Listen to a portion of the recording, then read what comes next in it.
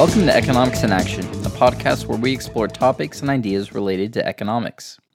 In this episode, we'll take a deep dive into modern portfolio theory, perhaps the most important theory in finance. We'll talk about the history, its underpinnings, and why Warren Buffett, the famed value investor, is so opposed to it.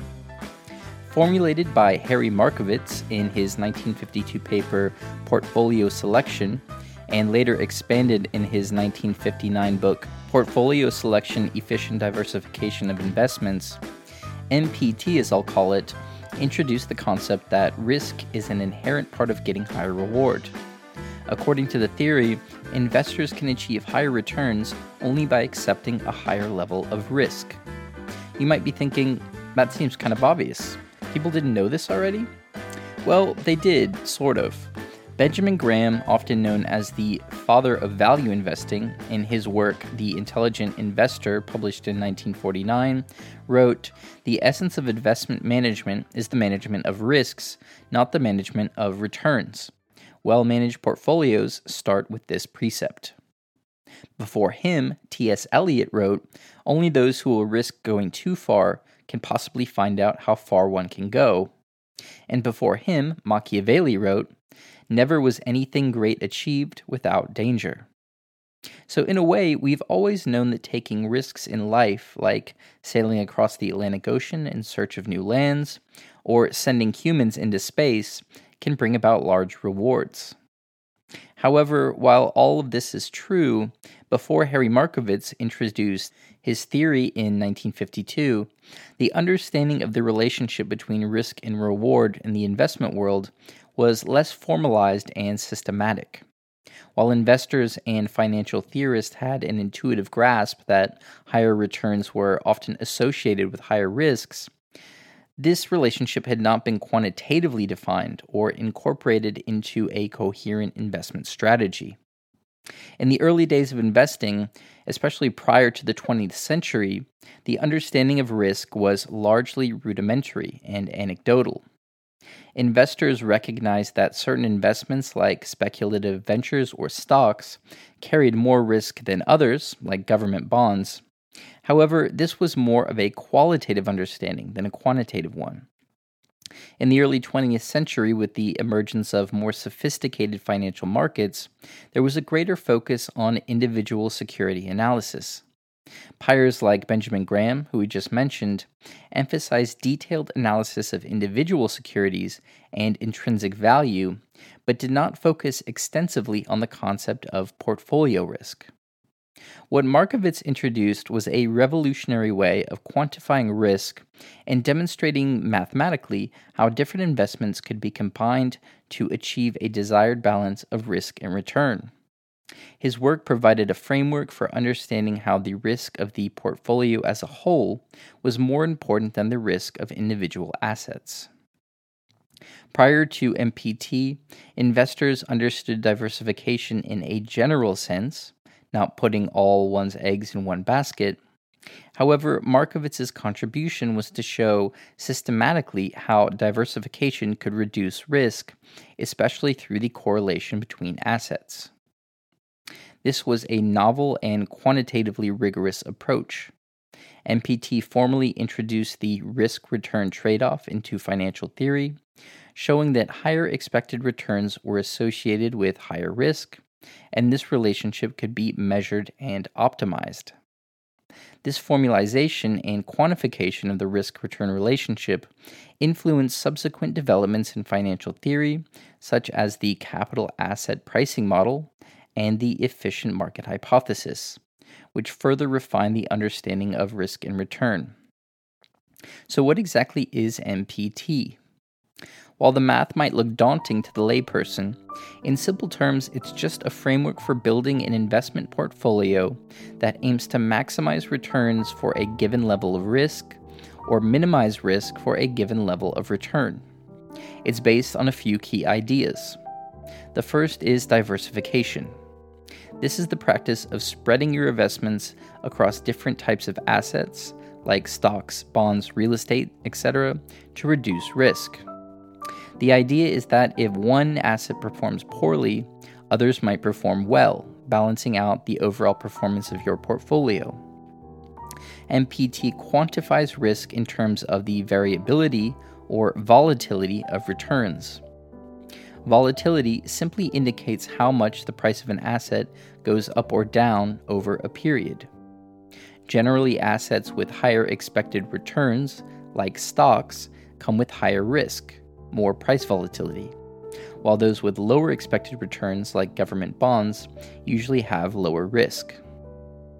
Then there's correlation between assets. The theory considers how the prices of different assets move in relation to each other. Assets can be positively correlated, they move in the same direction, negatively correlated, which means they move in opposite directions, or uncorrelated, their movements are independent. Lastly, there's the efficient frontier. This is a graph showing the optimal portfolios that offer the highest expected return for a given level of risk.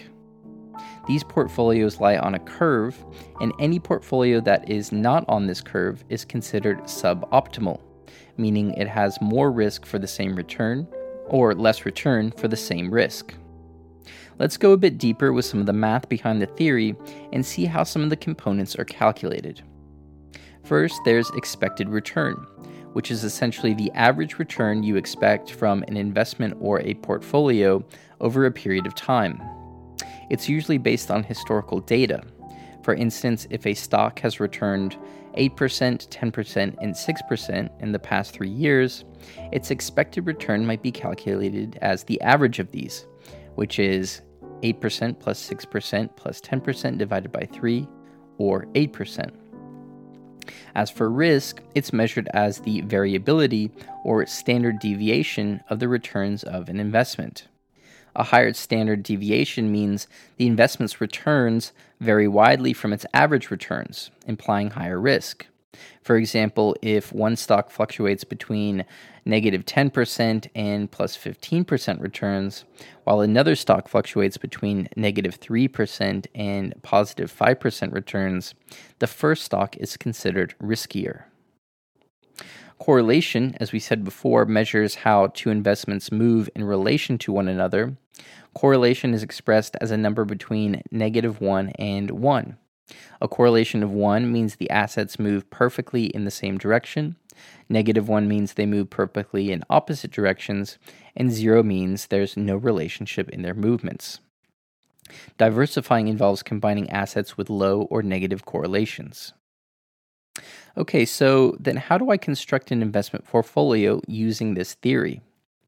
The idea is to find a mix of different assets that gives you the highest expected return for a given level of risk. This involves calculating the expected return and risk of the portfolio as a whole based on the expected returns, risk, and correlations of the individual assets, and then adjusting the mix to find the optimal balance. Let's say you're an investor looking to build a portfolio. You have a few options like stocks, bonds, and real estates. Here's a simplified way to apply MPT. First, assess your risk tolerance. Determine how much risk you're comfortable taking. Younger investors might be willing to take more risk for higher returns, while older investors might prefer stability. Next, choose diverse assets. Select a mix of assets based on your risk tolerance. If you're risk averse, you might choose more bonds and less stock. If you're open to more risk for the chance of higher returns, you might pick more stocks. After that, you can't forget to consider correlation. Include assets that don't move in the same direction. For example, when the stock market goes down, bonds might hold their value or even increase, balancing the portfolio. Lastly, build and adjust your portfolio. Allocate your money across these assets. Let's say you decide on 60% stocks, 30% bonds, and 10% real estate. Over time, as market conditions change, you'll need to rebalance your portfolio to maintain these proportions. There are much more sophisticated ways of doing this, of course, but this is the general idea. So the next question is, should everybody use this approach to investing? Well, maybe, but there have been some criticisms leveled against the theory. Firstly, MPT assumes that the returns of assets follow a normal or bell curve distribution. This assumption simplifies the calculation of risk as standard deviation and return.